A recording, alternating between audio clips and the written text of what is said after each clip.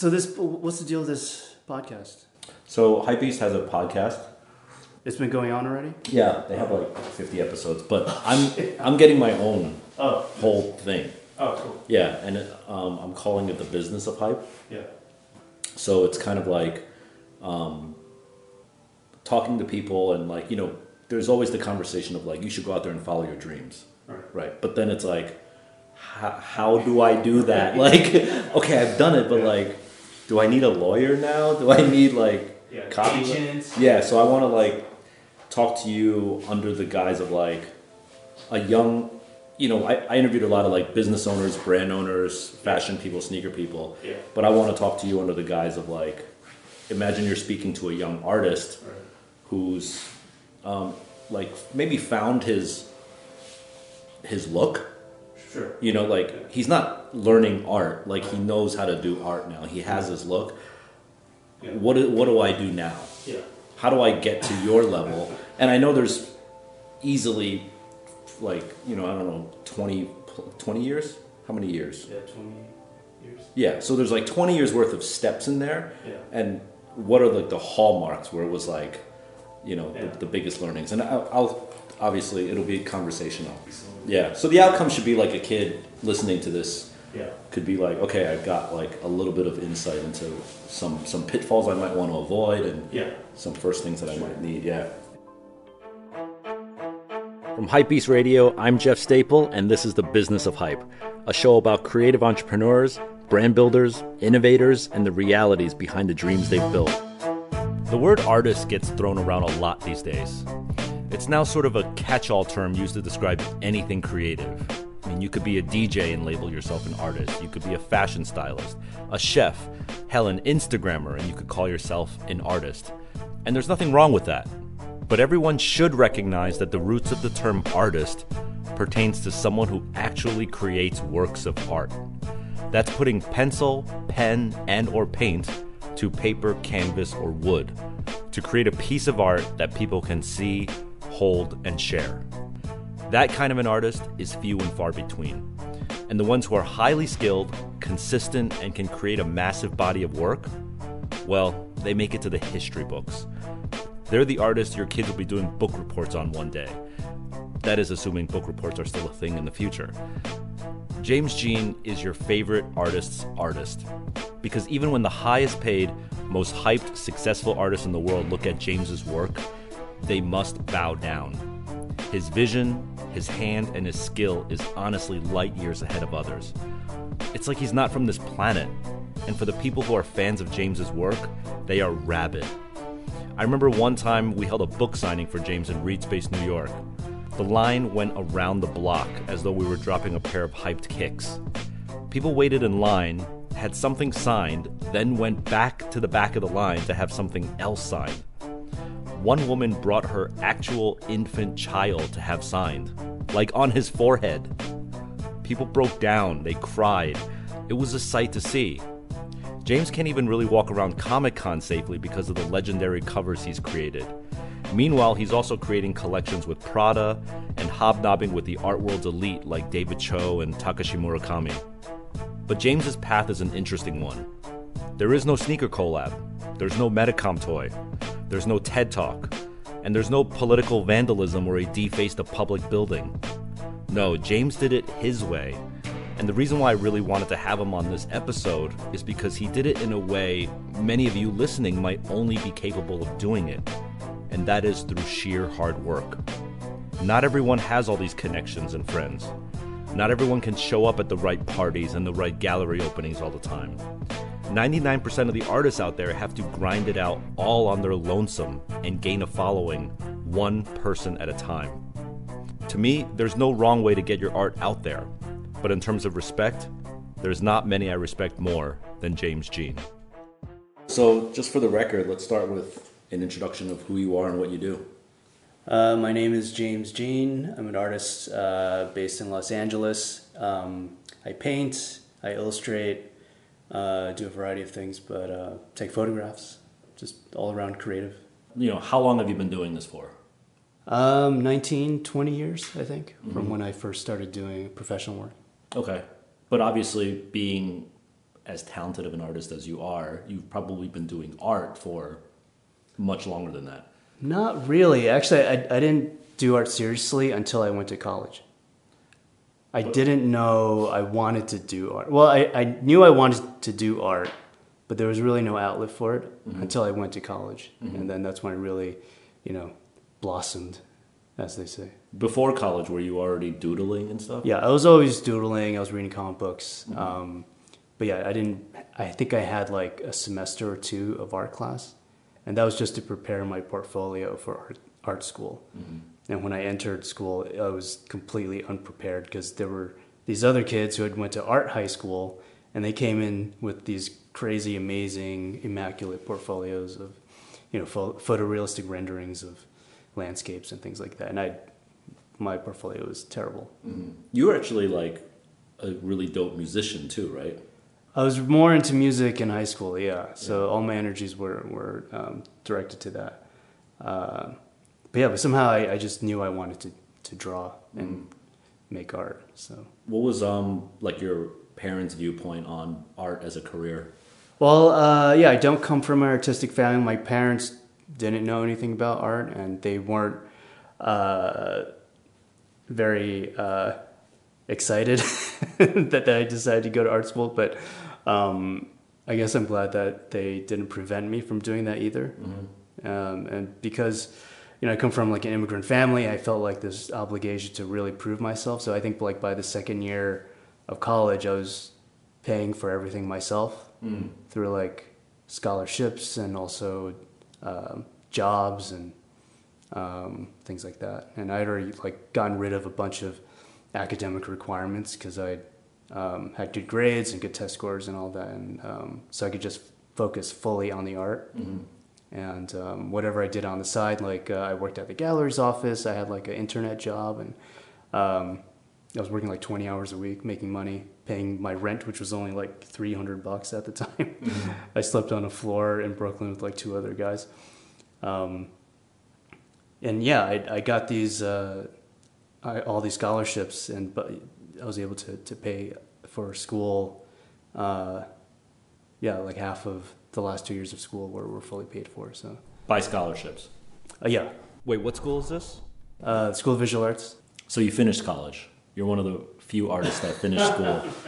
Yeah, I didn't drop out. I think I guess I'm full of contradictions because at the one end I'm like very dutiful, like I follow all the rules. I'm not rebellious, but on the other hand, I don't like following like the existing paradigm, because at the end of school, everyone's always worried about, okay, how do I get my work out there? How do I become a professional artist? And they tell you all these things. Okay, you got to submit to these annuals. You got to get an agent. You have to like sign up for this website with all these other artists. I think back then it was called like the iSpot, and they really sold students hard on that. And for some reason, like I was like, fuck all that. I'm not doing that. That didn't make any sense to me. It felt old already. Yeah. Because at that point, when I graduated, I'd already worked to put together my own website, and that was getting traction on these emerging design blogs. And I was getting a lot of response from that already. So just people emailing me saying they loved the work, and my work kind of spreading on the internet through those means. And because maybe you didn't know this at the time, but even though the art world is like supposed to be very free and creative, it's actually very like guarded and like rule centric, and you got to know this and do this, like allegedly, right? Yeah, it's true. There's a particular grammar to everything that you're supposed to do, even in the painting itself, in order for it to be consumed by the art world people, curators and other artists and the whole art industry. Yeah. Would you say it's almost formulaic, like? Oh, it's definitely formulaic, and I hate following those formulas. I think that sometimes works against me because I see other artists who follow that formula to a T, and it works really well for them. of course, it doesn't work for everyone, but, say if you start churning out the same type of work over and over again, you sort of like hit the audience over the head with the same type of thing, like say a particular image or a character, and that is your brand. That's what you're known for, and you just keep doing it over and over again.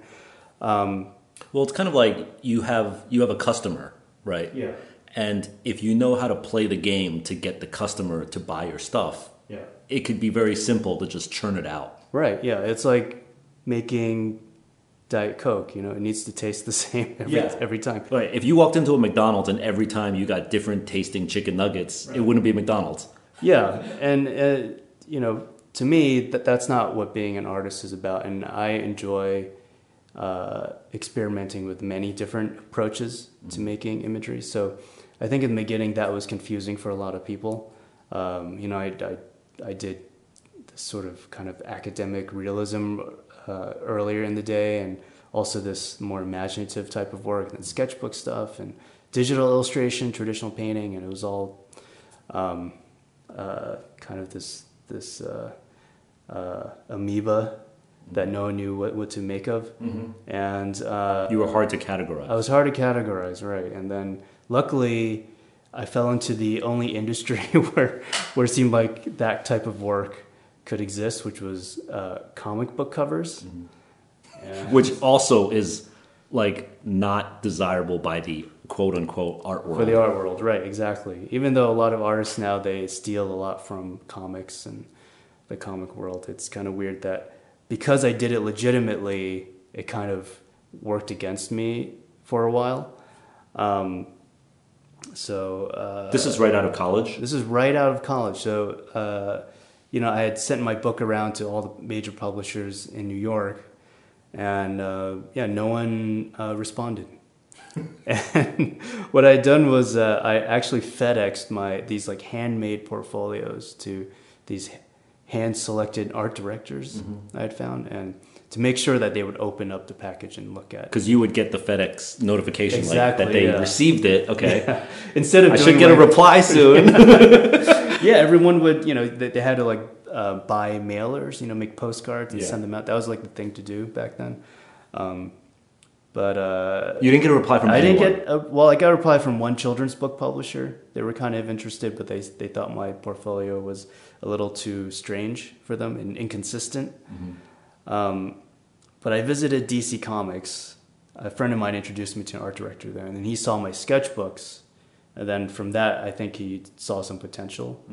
And then they offered me the first 4 or 5 covers to this series called Fables, and that turned into like a regular gig for 7 years.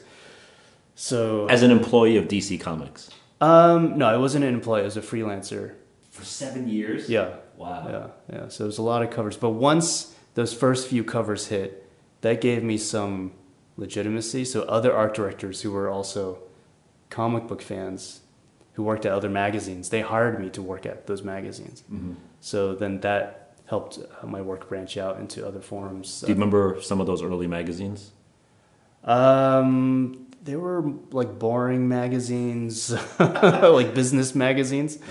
But those get the right eyeballs. Well, if you're looking to do editorial illustration, yeah. So, magazines don't really exist now, but back then that was the main bread and butter for a lot. Isn't that crazy that in our lifetime, that industry just doesn't exist anymore? Yeah, I always think of how dangerous it is when you go to school and they tell you how to do certain things. By the time you get out, the world's completely changed. Yeah.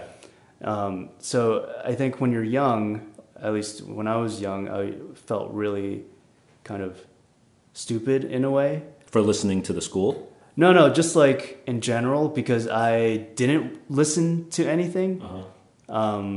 Because I had really an inflated sense of self. So I thought I could do everything my own way. And I sort of stumbled around stupidly, not knowing the exact protocol on how to do things. And somehow that worked out because I was kind of following my own instincts. Yeah. When I was 25, I wanted to publish my own art book. And back then, that was kind of unheard of and kind of... That's what dead people do. Exactly. Yeah. It was like you're 25. You haven't really done anything. You're so young. Why would you publish your sketchbook? Well, my feeling was I'd gotten all this incredible response from the internet at that time, and But pre-Instagram. oh, definitely pre-Instagram. So Yeah. what do you mean by the internet? Like comments on a blog? No, just emails. And also, I did have a blog back then. Yeah, yeah. And on my blog, I would share my process Yeah. on how I would break down how I would make an illustration or an image, like to show the sketch, the various stages, either like a painting stage or like Photoshop layers and things like that. And That's interesting because most artists are very like secretive about their process, but you were willing to just show it. yeah, that's part of the paradox of me, where I like to cultivate the sense of mystery, but on the other hand, I like to kind of like, take off the clothing and kind of flash everyone with how everything is done. Because that, I feel like, is sometimes more amazing. Yeah. Seeing the process and how it unfolds, because there's a lot of changes along the way that Yeah. you might not expect. And the journey is always really interesting to share with people. And I also think like a lot of artists today, especially modern artists, their process wouldn't be interesting because their process would be like 3 seconds, like it's some artists so simply done. And it's not to say it's not visually interesting or like successful, but it's easy to do. I think you have the ability to showcase this process because there are so many like facets and layers to it. Yeah. So it's sort of showing off. Well, no, I mean, painting and drawing is such like a primitive, basic thing, and it's really magical at the same time. So a lot of contemporary art is, a lot of it's like fabricated by a factory or a bunch of assistants, and just being able to draw something with your own hand is still magical to experience and to look at. So so I like to share that or instances of that when I can. Did I hear James correctly? He did 2 semesters of art in school and that's it? If there was ever an argument that art is a God-given ability, this would be it. As James admits, he is full of contradictions. Excuse the pun, but on one hand, he can paint within the lines, and on the other hand, argue the need for the lines to be printed on paper at all. When he graduated from SVA, he didn't understand why he should follow the normal tactics in getting his work exposed. He was an early adopter to the ways of the internet world, which back then basically meant emailing and blogging. And now he harnesses his massive digital following to showcase analog techniques, something that separates him from the pack of contemporary artists today.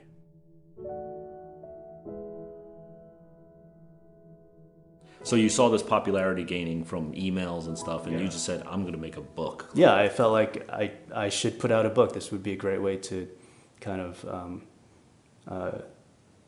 legitimize the work even more, and to get more people to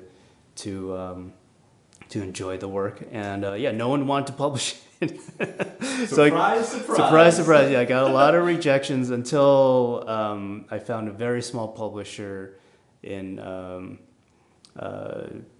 Virginia, North Carolina, at House Books. Anyway, they published graphic novels, and after they did my book, they did some other art books. But and is this after DC? This is during. Yeah. So this is when this was like 2005. Okay. And we made 3,000 copies, and it all sold out. So there was a demand for it. I knew there was a demand for it, but the older publishers, they had no clue. They didn't have their finger on the pulse, because my work was already making the rounds on all the design blogs, and people already knew my stuff. Yeah. And the comic world, obviously. And the comic world, yeah. Right. And I'd already won all these awards from the comic book industry and Society of Illustrators and all that stuff. And I knew that some books would sell. I didn't know that it would all sell out. And then we did a second printing of 2,000 books, and that sold out too. And then we did another book. Actually, we did. I worked with this guy Chris Pitzer, and we did like 2 other books. Mm-hmm. They all did great. And then the third book I think we sold like 10,000 copies right off the bat to a distributor, and I got like a huge check from those sales, because actually with the small publisher I was able to negotiate a very healthy royalty because of the success of the first few books, right? Well, sure, yeah, and I, because I also designed the books. Basically, I did. You laid it out. Yeah, I laid it. I did all the work, and he helped out with working with the printer and the material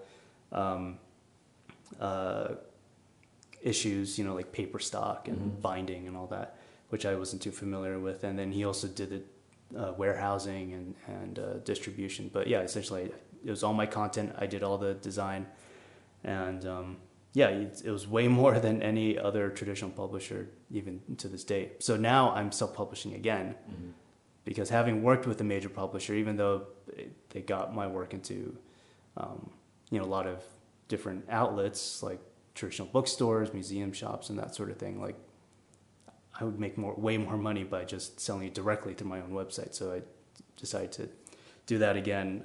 So the pros and cons of major publishing is you get your word and your name out there, right? But the check is bad. Very bad. It's very bad. unless What's very bad?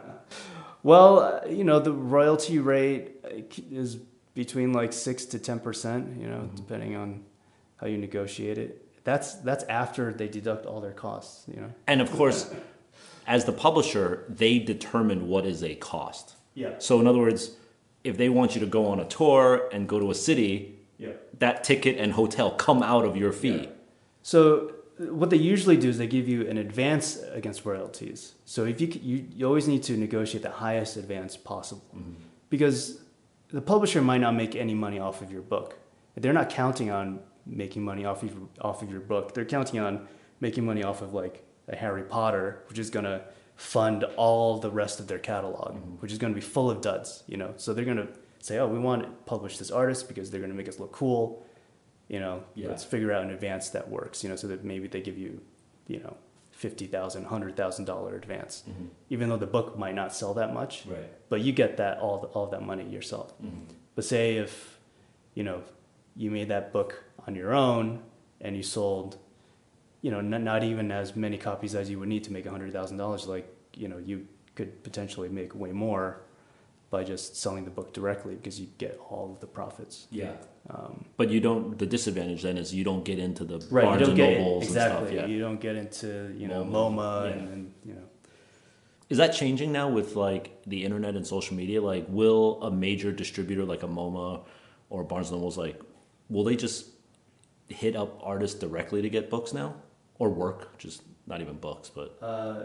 Man, you're behind it. Barnes and Nobles is dead. I know. So now we're talking about Amazon. Oh, okay. That's where the game is. So they've I've been contacted in the past about like special publishing programs that they've explored, where they want to commission like special projects that they would especially for for like special customers and things like that. So that sounds like they're the publisher now. Exactly. Yeah.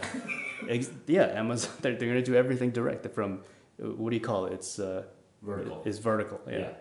Like, pausing right here, you're at DC. You've now made a couple books. Right. Some of these have gone to the 10K number in terms of quantities of books. Yeah. Right. So, are you at this point, from a sort of personal financial standpoint, are you thinking like, this is the fucking life? Like, I'm like, this is amazing right now. Like, you're probably getting good money from DC, good money from the books, right? Is life like as good as you could ever dreamed?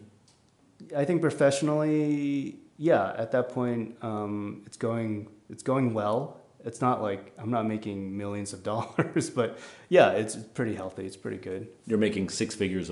Oh yeah, yes, yeah. So it's comfortable. And you're an artist. Like, exactly. Yeah. So, you wake up with a purpose, and you work hard to get very competent at that purpose, and then you're rewarded for that competency. What more could you ask for, really? A lot of people ask me for the secret to success. And I think when people say success, they very likely mean financial success. It's kind of a cliche, but true success or true happiness doesn't really come with money. Money is a byproduct of that. True success is described very simply here by James. You wake up every day, do what you want to do, and make an honest living doing that. There's not much more to it. That, to me, that's all you need. You know, if you're not stressing about making rent or things like that. When you first got out of college, was there like lean years? Oh yeah. It was cushioned by this internet job I had for a year during the first porn. You're like an internet job. No, it was the opposite. I was making children's animation. Oh, I feel gross now. Yeah, and then the internet bubble burst. I think that was like 2000, 2001. And I was stupid. I quit the job because I wanted to focus my last semester of school on my portfolio. I should have just stayed on, and then I could have gotten unemployment checks, which my friends collected. Yeah. But I wanted to like nip it in the bud and get out as fast as I could. Because there's just way too much, like going to school and then working like 20, 25 hours a week. But the money was pretty good. And then when I graduated, I pretty much got that DC gig right off the bat. But still, that wasn't that much money. Mm-hmm. And then, it took a few years, which I think is also pretty fast, actually, where I was, Like you weren't doing covers right from the get of DC, right? I was, yeah. Wow, your first thing was like, here, do this cover of Fable? Yeah, for Vertigo. And at that point, they paid decently for their covers, mm-hmm. especially compared to other companies. Because Vertigo's whole thing was that they published fiction, not comics, so they had like a more elevated mm-hmm. kind of pay scale. Yeah. Can you give us an idea, like back then, what was like a cover? Oh, back then it was like 2,000. So. Wow, it seems low. Well, that was like almost 20 years ago. Right. And that's inflation. Yeah. And the sad thing is those rates haven't gone up. Okay, so not inflation, just cheap. Yeah. So if you're like an illustrator starting out, you should know that the rates haven't gone up in like 15, 20 years. We talked about editorial illustration, like for magazines. That's like basically free. Yeah. It's like you'd be lucky to get your name credited in the margin. Yeah, it's terrible. So like in 2007, that's when I stopped doing all of that. Mm-hmm. So 10 years ago. Yeah. I remember I was like art directing magazines. Yeah. So we'd be working with illustrators and I'd be like, what's the budget to pay the illustrator? Budget? Budget. Literally? That would be the answer, like budget? Yeah, there's no respect. We're putting their name in our magazine. Oh. Okay. Yeah, you're commissioning a visionary to create this unique piece of original artwork for the magazine. But yeah, there's no respect. So that's where, if I do a commercial project these days, it's on a totally different type of arrangement where, they come to me because of what I'm known for and my audience. So I'm only doing commercial stuff if it's like for like a relatively large like advertising type of job, mm-hmm. which I guess I still consider illustration, but yeah, the budgets are way, way higher. Yeah, so. Because they're not using you as like a production person and just do this. They're using your name. Yeah. Okay, so I asked that question about how you felt like you were doing, and you said like you're doing really well. You're waking up, fulfilling your life, making a good 6 figures. Yeah. Did you think this was the glass ceiling, or did you think there's more? Oh, there's always more, which is the problem. So no, I mean I try to keep my expectations. I don't know what to like, not realistic, but I focus on the work. Yeah. And I focus on how can I make the work better and how can I get the work out there in a more effective way. Uh-huh. And that equates to the business side mm-hmm. of it, you know, like how to do social media, what projects to take on and things like that. Be selective about what to do. And were you seeing contemporaries that you were like, yeah, like what he or she is doing, like that's where I want to be? Sure, yeah, like, yeah, definitely. Back then, so I'm thinking this is like as you're sort of leaving DC, like the tail end of DC, right? So that was, oh yeah, I would say, yeah, back then there, say people like Mark Ryden. He was doing really well. He had also done illustration when he had graduated from Art Center. And then, he started doing his own painting. And then, he, got on the cover of Juxtapose and sort of became the center of this new art movement. And, he would craft these amazing paintings, and the value of these paintings would keep going up after each successive show. And,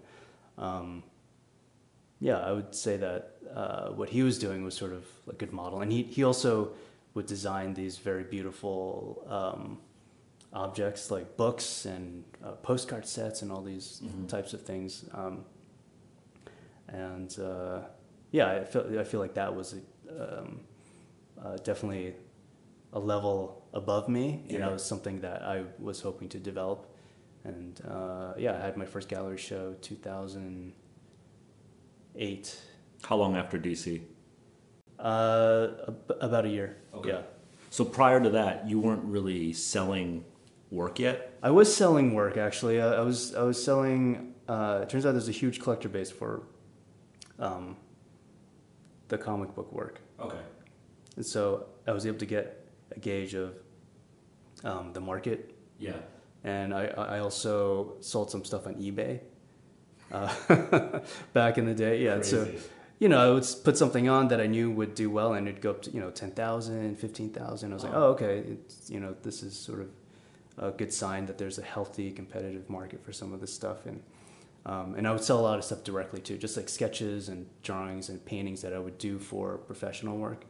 And I had done some personal work, but at that point it was only like 20-30%. So was DC cool with you doing that?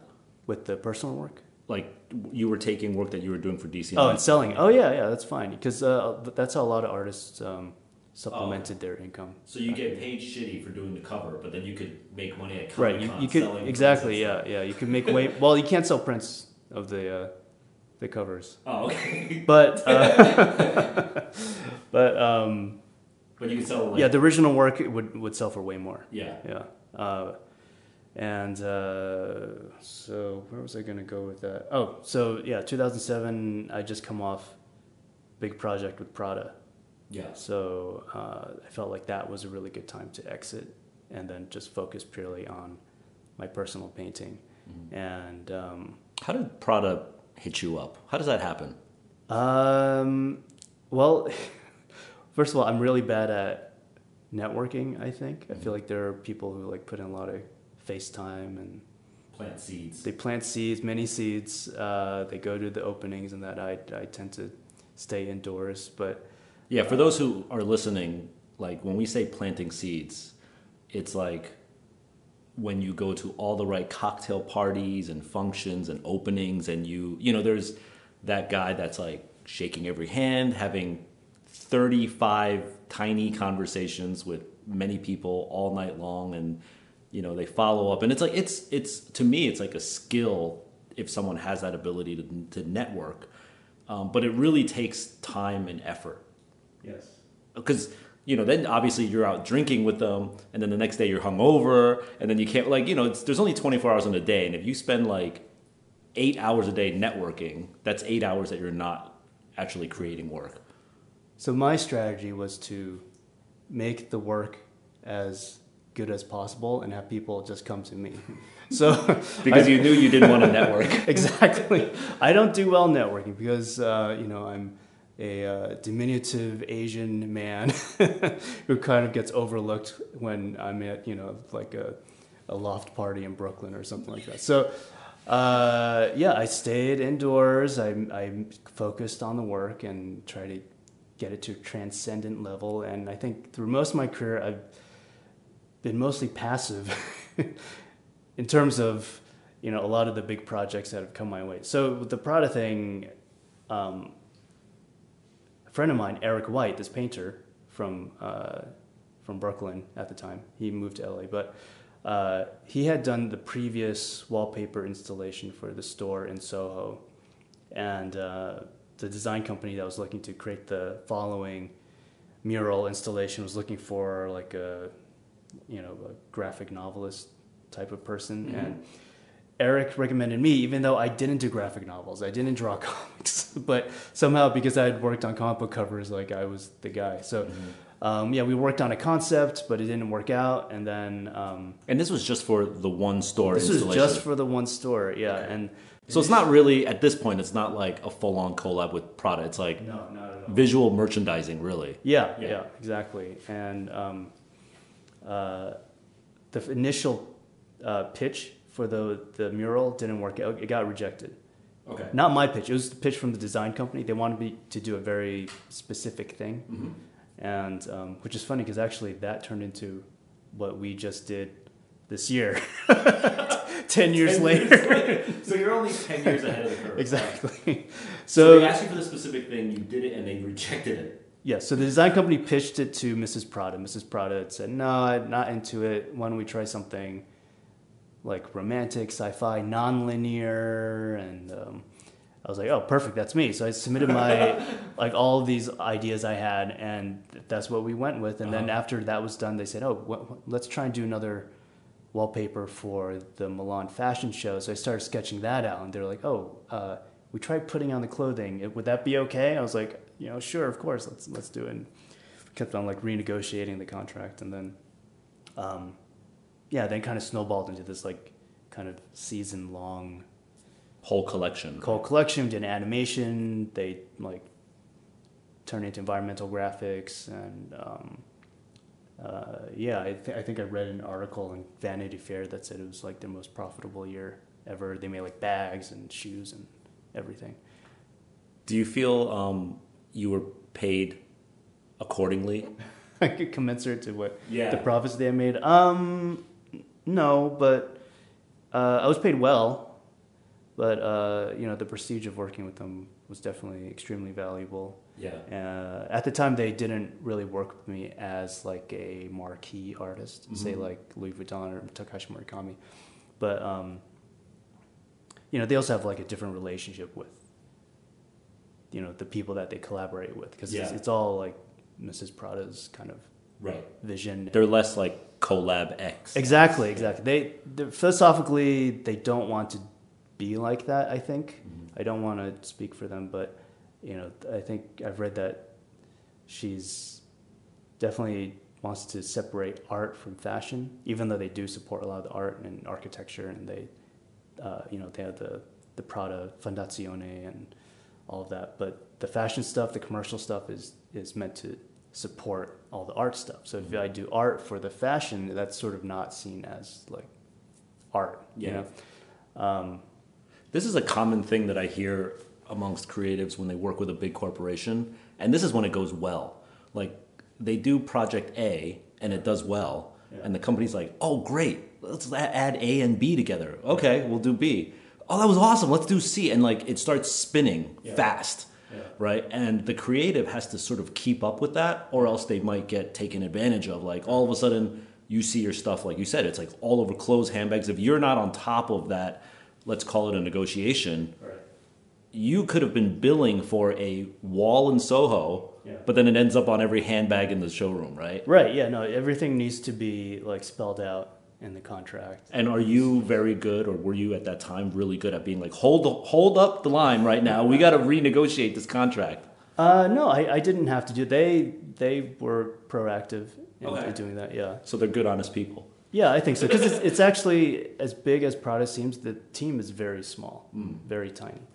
And, 10 years out, it's a lot of the same people still. Yeah. So it's really like a family business. Very family business. And this time I actually went to Mrs. Prada's house and we had dinner and stuff. So, it was very nice.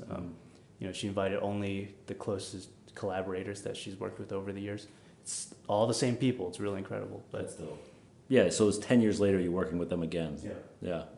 Everything comes full circle. Now, like, I'm going to have I've only had, like, a few gallery shows, even though that's, like, my main focus. But, going to have another show soon in April at Kaikai Kiki Gallery. Takashi Murakami's gallery, right? Yeah. So going back to that time where, like, you left DC, you did the Prada project, I think that's when you started to try to focus on fine art. Right. Yes. Right. And really like removing yourself from the comic pigeonhole and the collabo artist pigeonhole, like, right? You wanted to just be like James Jean, fine artist, painter. Yeah. Period. Full stop. Nothing else. Exactly. Yeah. How did that journey go? It was rough. What happened? Why was it rough? Well, I feel like it's really interesting.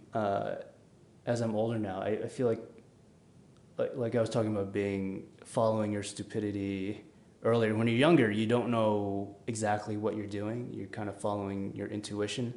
That takes you in certain directions. But then once you become too intentional, that's when things kind of start screwing up for you, you know? What do you mean by too intentional? Like, okay, I'm going to... Oh, too strategic. Too strategic, right. Yes, exactly. Right. Yeah.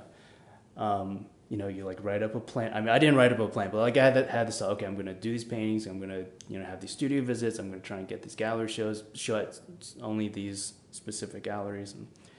And this goes into what we were talking about before about like the sort of paradigm rules of the art world, right? Yeah. So you sort of said, these are the rules and I'm going to play this game. Yeah. It's really funny because it worked out the opposite of what I had thought. So I thought I was trying to do these more serious paintings, and that they were more expressive and more abstract, and this was stuff I was actually interested in doing. And somehow I was able to get a lot of very serious galleries to visit my studio and to look at the work. But then when they saw it, they were like, "Oh, we like the earlier work, the more illustrative, surreal work." And I was like, what the fuck? I thought that was the opposite of what you guys wanted. Because, at the time, people were, there was like kind of a big divide between like the proper art world and juxtaposy type stuff, that world where it's like more lowbrow, I would say, what people would say. And then... sort of like much more fantasy driven. Is that what you mean? Like that? Yeah. Complex, like to like more, I would say, stuff that's like very narrative driven, very literal, kind of focused on technique a lot. Technique is kind of really looked down upon. And that is what you're saying was the juxtaposed world. And the art world didn't want anything to do with that, is what you thought. Is what I assumed. Yeah. But I was completely wrong. The art world just wants work that they can sell. Yeah. Yeah. Yes. So they have their stable of artists. So their strategy is they have some artists who are super serious artists, conceptual artists who do work that's very challenging and is championed by, intellectuals, curators, museums, and then they have. And they don't really make money, right? No. So okay. Those artists don't make money. Which is, they're looking for their Harry Potter. Right? Yeah. So it's all the same. So, they looked at me as someone who could potentially make them money because I had a big audience at the time. And, now it's even bigger. But, yeah, at the time I was still considered, like, popular artist. Yeah. And the fact that they sort of said, like, we don't need you to be the conceptual guy. Right. Yeah. That's not your decision to make. That's their decision, right? Yeah. Like, we need you to ring our bank account, not get art critics to like laud you. Right. Exactly. Yeah. And so that kind of reinforced my feeling of being independent again. Doing it again your own way. So even with working with Takashi Murakami, we have the same types of conversations because he's like, well, are you sure you want to be in this world? You're going to lose a lot of freedom, even if you work with, the top end galleries, Gagosian, Emmanuel Peritin, and all these Blum and Poe. There are a lot of shenanigans that go on, and that's why it's great working with Murakami is because. He's another artist, and I could do whatever I want. There's no expectations. There's no. I'm still independent, even though there's expectations of us doing certain things together, but still that relationship is not as, I would say, intense as like a traditional gallery artist sort of representation type of arrangement. Are you officially part of his gallery? Are you part of Kaikiki? I guess. I don't know. I just, no, I'm not actually. Because he fully supports a few artists. Mm-hmm. So there's like Mr. and this young girl, Obi. Mm-hmm. I mean, she has her studio in his factory, and he supported her ever since she was like, I don't know, super young, 16, 17, something like that. So those artists are, more, they have a tighter relationship. He actually goes in and he'll make like corrections. It's like teacher-student. I mean, basically, yeah, he has a real mentorship type of relationship with those artists. Matt Saki is a recent one, so you've seen his work, right? Of course. Yeah, so they've done like some collabs together. He's gotten him into Emmanuel Peyretin Gallery, and there's this definite relationship there where he is the mentor, and he kind of has a bit more of a say in guidance. He provides a lot of guidance. And how about your relationship with the him or the gallery? Zero guidance. Zero guidance. But what do you get out of it? Friendship. No, I mean, I get a venue to show my work at. We don't have that type of relationship where, like, I know some of the artists they'll need to update him with the work, and then he'll respond with, no, you need to fix this or do that differently. Or so you're not signed to Kaikiki. You're not a part of Kaikiki. No, yeah, he doesn't give me a stipend or pay me any money. Right. Yeah. Whereas these other artists, maybe he'll support them with like studio costs and things like that. So. Right. Yeah. And how do you meet Murakami? It's really weird because, like, with a lot of the stuff that's happened to me, I've always had this thought, like, okay, I would love to work with, this company or meet this artist, and it always happens. What do you call it? It's like The Secret or whatever. Yeah. Not that I subscribe to that, but it's just like, I have this thought, it'd be nice to do that one day, and then sort of, I'm not like actively chasing it, but it kind of happens. Like with Murakami, I went to an art fair at Hong Kong, Art HK. I wonder if that was the first time. I think we were talking about how crappy my memory is, but no, I think one of the first times was I ran into him in Hong Kong. No, that was the second time. So I think the first time he was actually brought to my studio because I worked with this Japanese company, and they were working with him at the time on something, and then their office was part of this big warehouse that I was sharing with David Cho. And then, Murakami came by. And at that time, he was very quiet. He, didn't like to speak English. Yeah. And so he had, a translator with him. Even though he could speak English? I feel like his English got a lot better. I don't know. He probably wasn't as confident. He could probably understand a lot, but he wasn't confident in talking. And which is amazing because now he does all the talking. It's like this crazy transformation. But... this translator's just sitting there quietly, next to him, and then occasionally he'll help define a word or help him find a word that he's searching for. But were you ready for him when he came to the studio that first time? Oh no, not at all. I don't think there was any interest. I mean, no, that was 2010, and then I ran into him. I think that same year at Art HK. But wait, when he came to the studio, was it already you already said to yourself, I want to meet Takashi Murakami? Yeah. And he came. Yeah. But you're like, I'm not worthy. Yeah. Because when I was living in New York, I knew about. I mean, he was already a major artist in 2000, and I knew people who worked for him because he had a painting studio in New York, and at that time everything was hand painted. I remember my friend saying, "Oh, the water needs to be specially filtered for the paint, acrylic paint." Yeah, and they worked horizontally with the painting flat, and everyone was just laboring over this painting with this crazy filtered water. And when he left, were you like, well, that sucked?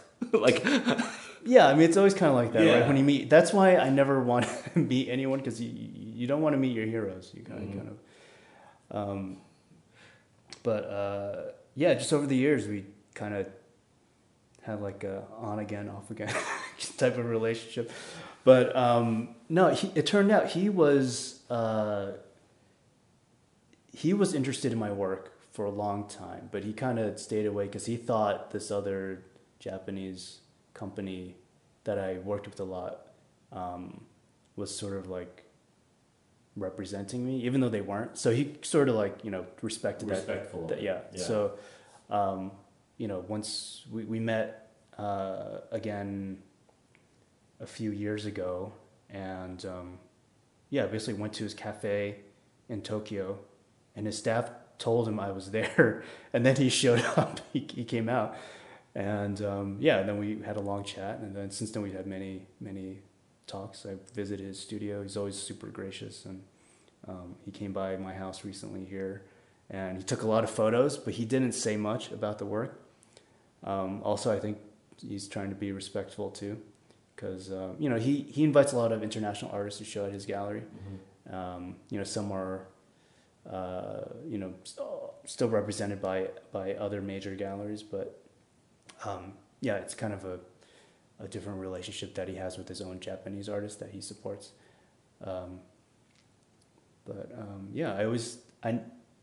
Actually, if I think about it, this is sort of like the culmination of like many thoughts that I've had about kind of meeting him. And For a lot of creatives, getting a break or getting put on by one of your idols is a very big deal. It probably doesn't do a whole lot for your wallet, but it's great to have that validation. When you've looked up to someone while honing your craft, and then you get to the point where that person recognizes what you're doing, that's an amazing feeling. A lot of people think it comes from luck, being at the right place at the right time. And while stories like that do happen, hey, winning lottery tickets also happen. Instead of waiting around for that, develop your craft and your vision and make them take notice of you. And same with Prada. It's like, oh, I would love to work with Prada. I think 10 years ago, they're probably like my number one based on like their aesthetic and what they're doing, the architecture and everything. It just seemed like they were at the top, and it seemed so out of reach. Mm-hmm. It's just incredible that it actually happened. And again. Yeah, and then like I always had this, it'd be great to work, and then it happened. Mm-hmm. I helped launch the. I'm just thinking about the thing. I don't think I can talk about it. It has to be off the record. Sorry, I signed a contract. I can't talk about any behind the scenes. Okay. I want to go back to the when you started to try to get into like the art world, right? Yeah. And you tried to get artists like gallery representation. I'm sure. How long did you give that before you sort of decided to do something else? Yeah, I always had this thought. Okay, I'll give it 4 years because. A lot happens in 4 years. Like you go to art school, it takes 4 years. Like the 10,000 hours of practice at any kind of new endeavor is like 3 to 4 years. The 4 years passed and nothing like really great happened. Meaning like you didn't get a gallery show, you didn't get signed by one of the top galleries. Right, yeah. Were you selling more art? I was still selling art. Financially, on my own, directly. Yeah. Which actually now is the best. Yeah. And which I've discussed with other people. Yeah, it's the only problem is not being able to show the work. Because if you're doing the work and selling directly, no one's going to see it. They see it online. They see it on Instagram or on your website. Isn't that enough now? It was enough for me, but now I do want to have people experience the original work because they get a sense of, the scale of the work and the colors And you think that can only happen in a gallery? Yeah, well, how else are you going to see a work in person unless it's in a museum? That's like the only other context. Couldn't you open your own gallery? I could. It's possible, yeah. Yeah, and I've had that thought too, where it's like, okay, Yeah, if you're talking about vertical, like right, just really have go my own vertical. storefront, I can have all my products and maybe show like one painting a month there, like the painting that I'm working on at the time. Have like a workshop space in the back, invite people over. Yeah, that's something I've always thought about, but it's just a lot of work. Having a separate space, and maybe I'll need to, hire more people. I like to keep the operation very lean. Yeah. I don't like having a lot of stuff or having to be responsible for a lot of stuff, which is paradoxical because I make stuff and I sell stuff to people. So it actually gives me a lot of anxiety. But I get it. You don't want like rent, payroll, exactly, all that stuff. Yeah. It was getting to that point. So now, like say with my web store, I have someone else take care of that completely. So I don't see any of the customer service emails or any of that, taxes, payroll. This guy handles all of that for me. So I used to actually do that all myself. That's crazy. Well, I mean, I did have what do you call like a business manager? You know how like a lot of creative people, celebrities, whatever, they have like what they call a business manager. Basically, it's like a company that does everything for you. They like baby you. They like change your diaper. They pay all your bills. They do all your taxes. In exchange, you give them 3 to 5% of your income. So I had that for a while, and it was like a very pleasant thing to to have, because I didn't need to worry about anything. They buy your insurance, they can negotiate car lease, all that stuff, like anything financial they take care of. And they also handled like payroll stuff for me. I had minimal payroll. I only had like 2 or 3 people working for me at any time. But I had my web store in my house, and I'd like order supplies for shipping supplies, and worry about my printer and all that stuff, customer service. All through you. All through me, yeah. So now that all that is offsite, now I focus 100% on the work. So when I have assistants, they're helping me with the work, not packing. Yeah. Do you still work with that company that handles all your affairs? No, now I've pared it down. Even now, I do a lot of it through my accountant. So it's just super simple stuff. It actually is not that much work. So those business management companies, they're making a ton of money. Yeah. Off of something that they're just like plugging into a software. Right. And you get spoiled by it too. Like all of a sudden, like you can't even book a flight anymore. Like exactly. Yes. Exactly. Like, wait, I know how to book a flight. Yeah. No, it's horrible. Right. This part is pretty interesting from James. He gave himself 4 years to figure out if the traditional gallery paradigm would work for him. 4 years seemed like a good number. College, presidents, Olympics, they're all 4 years. Why not art? And from there, he would decide if he would switch it up. At this time, he also dramatically pared down his support staff. From all the different people I've talked to, some are completely on their own, some oversee hundreds of people, but it's important to have your own cadence, understand your own flow. Forget about what you're supposed to look like. Set up the working environment that makes you feel most comfortable, because that's where you'll be able to perform at your best. So now, sort of fast forward to today, you have different forms of income. Yeah. Right? Multiple channels. Can you like break down like your pie chart of how you make money? I think generally a third of it is print sales, publishing sales. Which you do sort of like, you almost do it on like a flash type limited basis, right? All right. We do these timed print sales where we'll release a print for 24 hours only, and we'll only make as many prints that are ordered in that time frame. So that's worked out great because there's no waste. Yeah. You're not like making too much inventory. You're sending it exactly to the amount of people that want it, and it's still limited because of the 24-hour window. So people do miss out, and very strict about that. But it's not so limited like where it's 10 where no one gets it. So it's a good balance. It's a good balance. And occasionally we'll do like a super limited release, and those will sell out in like a minute. So it's good to have like a balance of that. So a third is that prints, yeah. And then a third is, say, original art sales. And then Paintings. Paintings and sketches, drawings. And then another third is special projects. So Prada, stuff like exactly, yeah. And every year there's, like alcohol brand or something. Something will come up, yeah. Right. That second category you said, which was like the paintings, is that including commissioned pieces? Yeah. Okay. Are you still taking commissions? Yeah. Okay. I'm backed up. So, but yeah, it's I handle all that personally, so it's on a case by case basis, and some commissions are really big, some are smaller. But generally nothing less than, I want to make sure it's a sizable commission, so I'm not spending too much of my year on something. Yeah. That's not. But without representation, how are the commissions coming to you? Just email. Yeah. Or and slide also into the DMs? Well, yeah, referrals. One collector will have another friend who's interested, or I'll hear about.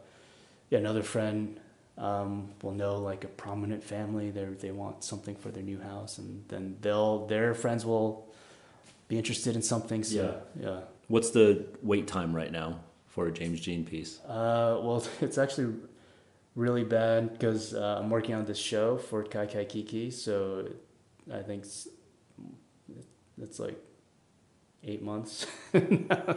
So after I'm planning to finish the show end of February, and then I'll get back to the commissions that I've been waiting for the past year. So do they how do payments work? Like, do they prepay, deposit? Yeah, it's a 50% down and then 50% upon delivery. And they know that when they pay 50%, they might be waiting a year. Yeah, but by then it might be worth more. So, it's kind of locking in a price.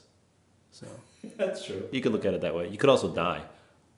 Yeah, and but then if I make a really cool piece, so what's great is some of these commissions turn out to be really popular pieces when I post them online, and then I'll do a print release, and then that'll do really well, and then so it's like just And that's written into your deal. Like, you can still take their painting and make it into a print. Yeah. And I think generally that's a good thing, because it kind of like makes the painting more important, the original more important that way. I see, right. It makes it more popular, which makes the original more recognizable. More yeah. And then you're like, oh shit, that's the the original painting. True. Yeah.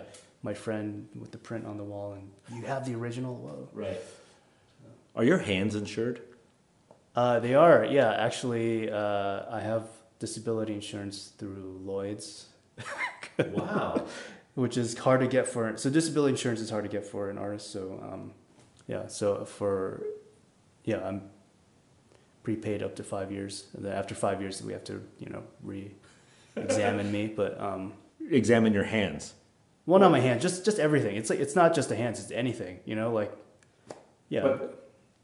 so what we're talking about here, to the listeners, if you get a paper cut that's really bad, you might not be able to work for a month.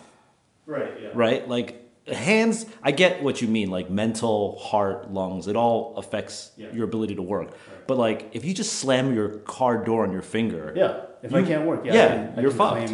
Yeah. Okay, so you got insurance on your hands. Yeah. That's amazing. Yeah. You're like a hand model. Yeah, except look how ugly that bump is on my finger. That's the callus from just holding a paint. Oh my God. It's gotten super crazy this last year.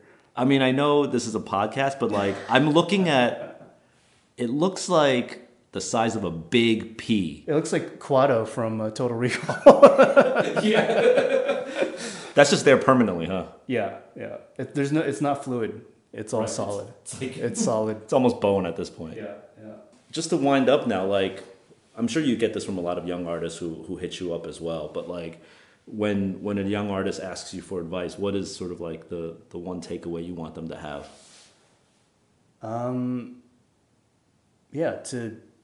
You have to be diligent. You have to keep making the work and focusing on making the best work possible. So. You sound like such an Asian dad right now.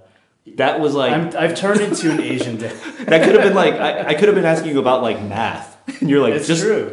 be diligent, son, and do your best work. Yeah, I mean, for me, yeah, if you worry about all the other stuff, it's not going to happen unless the work is there, unless the,